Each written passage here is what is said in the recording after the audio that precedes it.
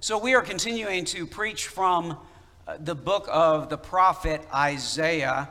And today we're going to be turning to the opening segment of Isaiah chapter 8.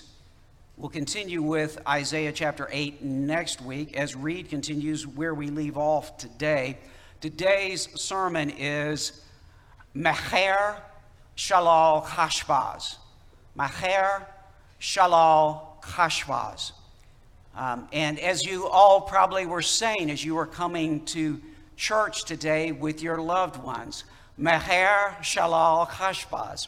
So that is our sermon title today. And as we prepare to turn to God's Word, let me go ahead and frame this for you, this message today for you. You also can see these in the sermon notes. Number one, God's Word today is going to call us to discern God's Word on children and the future. God's Word calls us to discern His Word about children and about the future. Number two, to trust in the power of God's small shaloach and His long-term covenant promises. Not very impressive looking compared to a lot of the flash and power of the world. But instead to trust in that small spring and to drink Emmanuel's living water. That's what I'm going to be inviting you to do today because God is inviting you to do that. To trust in His small little stream, His shaloach, and in the promises that come with that, and to drink from the water that leads to eternal life that comes from Emmanuel. And then third, it's all Emmanuel's in the end. You got to get that message. It is all His. The land, Zion, salvation, the kingdom, they all belong to and revolve around Emmanuel. So I want to invite you to call on Him and boldly serve Him. That's the message of Isaiah. You're not going to serve the Lord unless you actually trust Him. The ongoing message there. So today, I want to invite you to understand it's all Emmanuel's. Everything's going to end up being Emmanuel's. So go ahead and call on His name and serve Him. So 1, 2, 3 there. Number one, we're called to discern God's Word on children and the future. And we're going to go ahead and take in parts, reading in parts, Isaiah chapter 8, verses 1 through 10. You can follow along. We also have this projected, I believe, as well. So God's Word from Isaiah chapter 8, verses 1 through 4. Then the Lord said to me, this is Isaiah talking, this is autobiographical. We're back to one of these autobiographical segments in Isaiah here. Then the Lord, Yahweh, Jehovah, said to me, take a large tablet and write on it in a man's stylus. In other words, an ordinary stylus that a normal person would use, or in plain writing. I think the ESV has it in plain letters. Take a large tablet and write on it in a man's stylus, belonging to Maher Shalal Chashbaz. Verse 2. I will get for myself, the Lord says, reliable witnesses, Uriah the priest and Zechariah, son of Zeberechiah, to attest for me. And I went to the prophetess, and she conceived and bore a son. And then Yahweh, the Lord, said to me, call his name Maher Shalal Chashbaz. For before the boy knows how to call out my dada or my mama, the wealth of Damascus and the plunder or the spoil, literally Shalal of Samaria, will be carried away before the king of Assyria. This is the word of the Lord. Thanks be to God. Friends, the grass withers, the flowers fade, but the word of our God will stand forever. Amen. Discern God's word on children and the future. Well, that's always an important message from God, and it certainly applies to this tremendously important segment of the book of the prophet Isaiah that runs from chapters 6 and 7 through chapter 12. And at the heart of that, we have a lot of children who are featured in the prophetic messages through Isaiah, in Isaiah chapters 7 through 9, and then Isaiah chapter 11. Let me go ahead and lay those out for you briefly. We'll focus in on a few of them today. First of all, we have Isaiah's sons, Sha'ar-Yashub,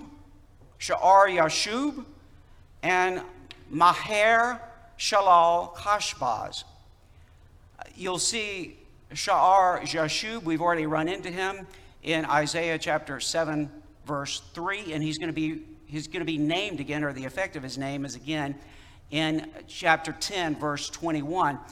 And I am still flabbergasted because a number of you asked me for biblical names when moms become pregnant, and I've consistently suggested Sha'ar-Yashub, and as well as, it's a little bit longer, but should be a very popular name among Maroon people. You know, Maroon, Maher, I mean, they kind of go together. Maher-Shalal-Hashbaz. But as yet, no one in First Presbyterian has named their child the longer Maher-Shalal-Hashbaz, or even the shorter, simpler Sha'ar-Yashub. Unless I'm wrong on this. Did some of you put that on? You'd probably get stopped in airports if you had a child named that pretty consistently. But in any event, so let me remind you what these names mean. They're prophetic names. God commands Isaiah to name his boys these names. At least it's implicit with Sha'ar-Yashub, and it's apparent in the Bible with Maher. So Sha'ar-Yashub means a remnant will return. Now, this is a message that God is bringing through Isaiah. We'll come back to this message. We touched on it briefly when we were preaching from Isaiah chapter 7, but let me unpack that briefly for you. A remnant will return, or it literally could mean a remnant will repent.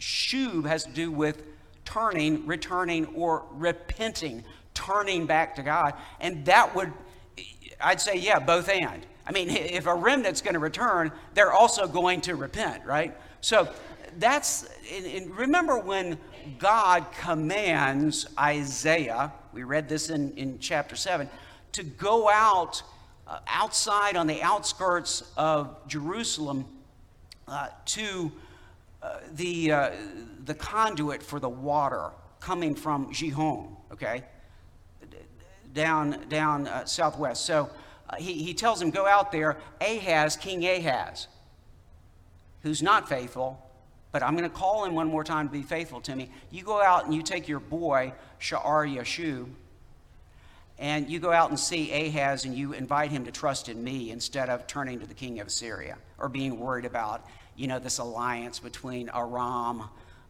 the capital city being Damascus, and the northern tribes of Israel, whose capital is Samaria. You stop worrying about all these people, Ahaz. Well, let's just unpack that Sha'ar-Yashub for a moment. If I said we're all going through a very dangerous valley here. In fact, I'm going to take all your children through a very dangerous whitewater situation, much more dangerous than Reed is, and some of them will come back alive. Would that sound good to you? I'm taking a big group of your children, and some of them will come back alive. Well, what's the other side of that coin, right? Where's the rest of them? So when God says through the naming of Isaiah's son, a remnant will return, that doesn't mean everybody's going to return, right? A remnant. And a remnant sounds like kind of a small minority, right? Well, that's a running theme in Isaiah and the rest of the Bible, Old Testament all the way through into the New Testament. A remnant will return. So that's one boy. But now we get another boy. We get another boy. But even before that boy's named, we get it introduced in chapter 8, verse 1.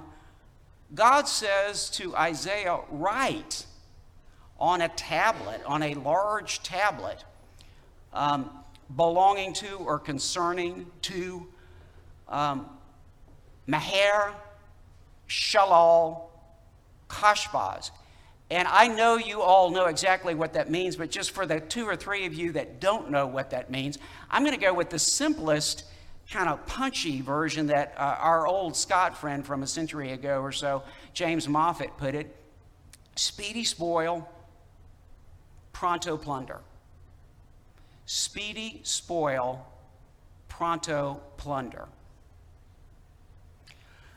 That's what that means. Speedy spoil, pronto plunder. It means things are going down fast and stuff's going to get carried off fast and people are going to get beaten fast and flat out beaten. Okay? That's what that means. So when God tells Isaiah to write this down, he then tells he then tells him to go get some witnesses. But before I get off of this child thing, let me go ahead and unpack a few others for you. There's 2 boys that are named those names that I've just mentioned. There's another boy who's going to come from a virgin or a young maiden who is a virgin. She's going to become pregnant and give birth to a child and call his name Emmanuel. Okay? So you have a remnant will return, you have speedy spoil, pronto plunder, and then as the highlight in the middle of all this, you have Emmanuel, and he is in the middle. You've got Sher Jashub mentioned, you have Emmanuel, 7:14, and then you have speedy spoil, pronto plunder. Emmanuel means God with us, or God is with us. Now, you have some other children or boys who are highlighted in Isaiah 7 through 9, and then in Isaiah 11. And from a Christian and New Testament standpoint, we understand that Emmanuel relates to these others, that they're all actually the same. We've got a child who's going to be born to us and a son who's going to be given to us in Isaiah 9:6. And then we have in Isaiah chapter 11 a reference to a shoot or a twig who's going to come from the stump or from the rootstock of Jesse. Jesse being the daddy of King David. All of this saying we'll continue to unpack this. This relates totally to who we are as Christians and God's gospel to us. But the basic takeaway for today is this. The real and long-term future belongs not to the current powers and stars on the world stage. I know they get all the press. I know they get all the attention. But the current powers that be, even brutal powers, even deadly powers, and the stars of the world stage do not own the future. They will pass away, and they will pass away quickly. They will pass away quickly. The future belongs to the children of God's word and God's kingdom. And this all comes through faith in Emmanuel, the central child in all of this that God lays out with all this prophecy I just gave to you. Emmanuel, God with us. God with us. This is a message that is very hard for us to believe, because whatever is big right now, whoever is powerful right now, seems to own not only this day, but all the days to come. The Ottoman Empire was a huge threat to Christendom and the entire world 600 years ago. How's the Ottoman Empire doing right now? You worried about them? No, they passed away. I mean, I can go all the way down. The Assyrian Empire is horribly, horrifying in the days that Isaiah is writing. How's the Assyrian Empire doing right now? Well, I guess you could say if ISIS gets to take back over Mosul again, we could be kind of a little bit worried about that area of the world. But, I mean, compared to this, no way.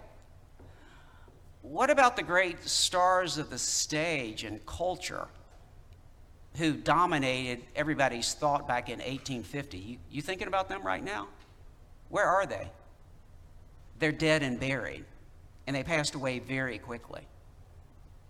So, in Luke chapter 10, verse 21, when those whom Jesus has sent out return to him, and they are manifesting the power of God's kingdom already breaking in the world, Luke tells us that Jesus, and Matthew reports this also, in that same hour, he, Jesus, rejoiced in the Holy Spirit. And here's what Jesus said, Luke 10:21, I thank you, Father of heaven and earth, that you have hidden these things from the wise and the understanding, and you have revealed them to little children. He's calling his apostles and disciples little children, because in the view of the world, they're no more powerful than little bitty children that you'd run by as you're rushing to get to the front of the line. You've revealed them to little children. Yes, Father, for such was your gracious will. When the Apostle Paul, in his first letter to the church at Corinth, is reflecting on the wisdom of God versus the so-called present wisdom of the present world, and who Christians are, they're not the big, sophisticated 2021 latest theories, latest glitz, latest headlines people. He says this, for the word of the cross, this is in 1 Corinthians chapter 1, picking up at verse 18, for the word of the cross is folly to those who are perishing, but to us who are being saved, the cross is the power of God. Love that dies for our salvation. A God who comes and empties himself of all his divine prerogatives in heaven and comes as a little baby born as Emmanuel to save you. The word of the cross, to die on the cross for your sake, it's foolishness to those who are perishing, but to us who are being saved, it is the power of God. For it is written, I will destroy the wisdom of the wise, and the discernment of the discerning I will thwart. Where is the one who is wise? Where is the scribe? Where is the debater of this age, 2021? Not just first century, right now. Has not God made foolish the wisdom of the world? For since in the wisdom of God, the world did not know God through wisdom, it pleased God through the folly of what we preach to save those who will believe. Do you believe? You believe the story of Jesus? Do you believe the gospel of a God who loves you that much? Who calls you to a different kind of power?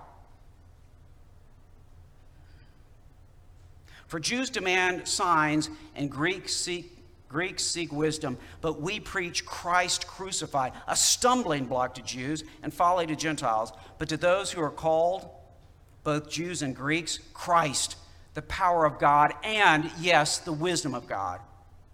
For the foolishness of God is wiser than men, and the weakness of God is stronger than men's strength. That's the truth. That's the truth. Secondly, I want to invite you to trust in the power, that's right, playing off of what we just read from the scripture, in the power, the surprising power of a little bitty stream. A little bitty stream and pool running off Gihon, right? Down there just below the city of David, that little small Shiloach. And God's long-term covenant promises, which seem like they're taking a long time and aren't dominating the news cycle. I want to invite you to trust in the power of God's little stream and long-term covenant promises, and to go ahead and drink. To drink Emmanuel's living water. So, Isaiah chapter 8, verses 5 through 8. Isaiah 8, 5 through 8. And Yahweh and the Lord spoke to me again. Again, autobiographical here. This is one of these autobiographical reports, just like we got with Isaiah chapter 6. The Lord spoke to me again. Again. Because this people have rejected the waters of Shiloah that flow gently, and rejoice over Rezin and the son of Remaliah, that is Pekah, the king of the northern kingdom of Israel. So in other words, they're rejoicing over the Damascus king and their coalition with him and the king of the northern tribes in Samaria. Now therefore, behold, God says, the Lord is bringing up against them the waters of the river. The river. This means the Euphrates. You've scorned my little stream that I wanted to give you? Okay, you're going to get a river. You want power? Okay, fine. Here it comes. The waters of the river, mighty and many. The king of Assyria and all his glory, in other words, all his evil might is coming. And he will rise over all his channels and go over all his banks. He's coming on hard. And he will sweep through Judah. And he will overflow and come on, reaching even to the neck. And his outspread wings will fill the breadth of your land. O Emmanuel. Several things here. This is a rich passage, but we are, this language of this people echoes back to, that other autobiographical passage I was talking about, Isaiah chapter 6, and we spent a number of Sundays on this at the beginning of the year, Isaiah 6. Remember the prophecy of Isaiah 6, 9 and following? God is sending Isaiah to preach, and he's saying they're not going to listen. You go on and preach. You tell them what I have to say. But this people will not listen to you because they don't listen to me, God says. So it's the same language. This people. Isaiah 6:9. Go and say to this people. Isaiah 6:10. Make the heart of this people fat. Fat. They're self-satisfied, so they're not looking for God. Their hearts are fat. This is, to be clear here, because this is really important. First of all, this is judgment on the northern kingdom of Israel. Yes, Isaiah is principally and centrally preaching to and prophesying to the southern kingdom of Judah and dealing directly with the house of David and Jerusalem. Yes, but this prophecy, as other prophecies, deal with the northern kingdom of Israel too. And it's clear that God is talking about the northern kingdom because they're sold out on their alliance with Damascus and Aram and Rezin. So God is saying, okay, northern tribes, you trust in your little military alliance to try to fight off Assyria with the king of Aram? Great. You rejoice over him. How long is he going to last? And by the way, how long did he last? We're talking 735, 734, 732. He's dead and gone. Damascus has fallen to Assyria. And Israel's already falling and will fall over the next decade. This is judgment on the northern tribes of Israel, but it's also judgment on Judah and Jerusalem and the house of David. We talked a lot about that the last couple Sundays. The tree of David is going to be cut down to a stump. The stump, the rootstock of Jesse, is all that's going to be left. Judgment on Judah and the house of David. We had the judgment on Israel and the northern kingdom in the first verses I just read, now to 8. What happens? You want water? You're scorning My little stream of faith that I want to give you, you want worldly power? Okay, you're going to get a flood coming from Assyria. And it doesn't just come to Damascus and to the northern tribes. It's going to come down into Judah too, right? It's coming down to Judah too. And he, that is Assyria, the king of Assyria, first Tiglath-Pileser III, okay? And then later, Sargon II, Sargon II is the one who eventually takes out Samaria itself, right? 722, okay? And then all the way down through the late 700s, with Sennacherib. And what does Sennacherib do? He takes out over 40 cities of the Jews in Judah, including Lachish, the second largest city. You ever been to Israel? You ever been to Lachish? All you got to do is actually go over to the Cobb Institute over at Mississippi State, and you'll see that large depiction of them decapitating and polling the people of Lachish. And that's what's on the wall there. You go down, y'all ever been to the museum at Cobb? That's what's on the wall there. That's Sennacherib taking out the second largest city of Judah. And then he goes for Jerusalem. We'll get to this later. Only through the miracle of God saved for another season Jerusalem. But everything else from Judah comes out. And so what is God saying in advance? Up to the neck, only Jerusalem will survive. But only briefly. Because what is actually the head of God's people? Is it physical Jerusalem? No. It's Emmanuel. So God is bringing this flood of judgment on his people who, the north and the south, are turning to human beings instead of to him. And soon the law of human unintended consequences is going to flood Judah.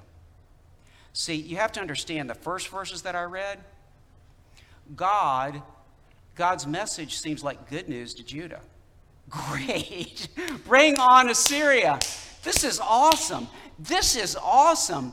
Speedy spoil, pronto plunder. Take out Damascus. Take out our big bullies to the north. Take them out. Bring it on, God.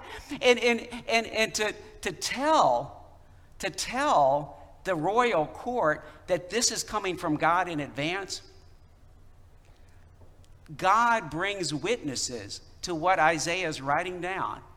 And it's Ahaz's court priest, Uriah.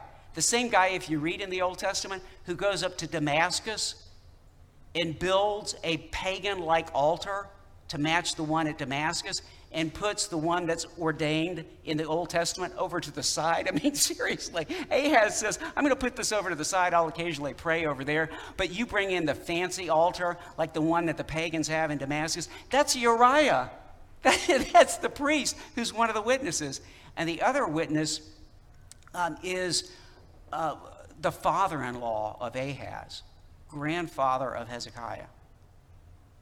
So these are people who are bought into the royal court. And God says in advance, let me tell you what I'm telling you in advance what's going to happen. Everything's going down, but not just for the north, for the south too. Before this boy who's born can say mama and daddy, in other words, within the next 2 years, they all go. But then it's coming for you too. That if you piece these first verses of 8 together, that is what God is saying through this. And why? Because this people, both the north and the south too, have rejected my word. That's the same term that's used if you go back in 1 Samuel when the people reject God as their king and want their own human king. Same term. And God says to Samuel, they haven't rejected you, Samuel, they've rejected me. It's the same term that Samuel turns around and says to the people, you have rejected God as your king. You're choosing people as your savior instead of God. And then guess what? In 1 Samuel, when God brings judgment on Saul, it's the same term. Because you have despised, you have rejected me. I have rejected you, God says. And Saul is cut off, and the Spirit of the Lord is taken away from him. It is a deadly thing spiritually to reject God and to turn to other people. And the law of unintended consequences, you all know about that on a secular level, right? The way it works in the Bible is this. Anyone or anything to whom you turn away from God to as your Savior, you turn away from God to anyone or anything as your Savior, as your life, that thing or that person will eventually destroy you. That's the way it works. Ahaz turned to Assyria to deliver him from the alliance of Syria or Aram and the northern kingdom. Guess what's going to end up taking Judah out? Almost to the brink. Not quite, because God gives a respite for Emmanuel. Something's going on there, but otherwise it is unintended consequences bringing to bear. If you turn to anyone or anything else as your God instead of God himself, that thing, that love, that power will eventually eat you alive. That is the message of the Bible. So God calls us to trust in his power. It's a little stream, I know, Shiloach, and his long-term covenant promises, but he's taken a long time, I know. But drink his water. Psalm 46, 4 and 5. There is a river whose streams make glad the city of God, the holy place where the Most High dwells. Yeah, but the Gihon, Shiloach, little bitty stream, compared to the Mississippi or the Nile or the Euphrates? Yeah, God says, I know it's little. I know it's like a mustard seed. And I know it seems slow. But I want you to love me and trust in me. The holy place where the Most High dwells. God is within her. She will not be moved. God will help her when the morning dawns.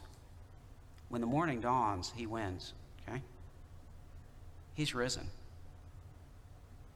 Jesus said to the woman at the well at Samaria,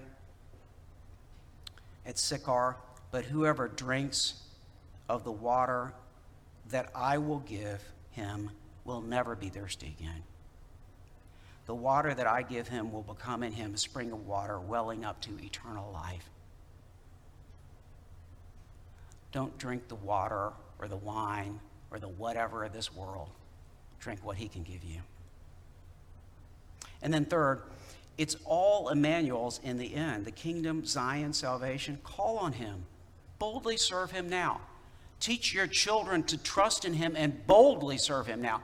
Don't go out of this life quiet. People need to know you're a Christian, right? Make a difference. Let's make a difference as a church. So God goes on and says this. The word says this, Isaiah 8, 9, and 10. It's a taunt. Reed preached about taunting earlier in the series. This is a taunt. Be evil. Do your best to be bad. You know, we have that term bad. That's what the raw here is like bad. Be evil, you peoples. Be shattered. In other words, do your best. You're going to get torn up. Give ear, all you far countries. Strap on your armor and be shattered. Hear what God is saying? Strap it on. Come on, bring on the fight. Do your best. You're going to get shattered. This is what happens to Assyria. They only last, a few more decades. Strap on your armor and be shattered. Take counsel for a plan, but it will come to nothing. Speak a word, it will not stand. Why? Same thing we saw at the end of verse 8. Because Emmanuel. God's doing everything for Emmanuel. All of history revolves around Emmanuel. Do you get the message yet? It's all about him. It's all Emmanuel's in the end. The kingdom, Zion, salvation. Call on him. Boldly serve him now. Just a little preview for next week, next Sunday. Isaiah 8:13. But the Lord of hosts, in other words, of heaven's troops, of heaven's armies, the angelic host, him you shall honor as holy. Let him be your fear. Let him be your dread. And then Psalm 56, verses 3 and 4. When I am afraid, I put my trust in you, in God whose word I praise. In God I trust. There's that line, right? In God I trust. I shall not be afraid. What can flesh do to me? Human beings cannot do a thing to you. Eternally, they don't matter. So back to what we saw heading into this passage from Isaiah 7. Be careful, be quiet, do not fear, do not let your heart be faint. And if you are not firm in faith, you will not be firm at all. He knows the future right now, and he's calling you to know and trust in his future through Emmanuel. Come to him. In the name of the Father, the Son, and the Holy Spirit, now and forever. Amen.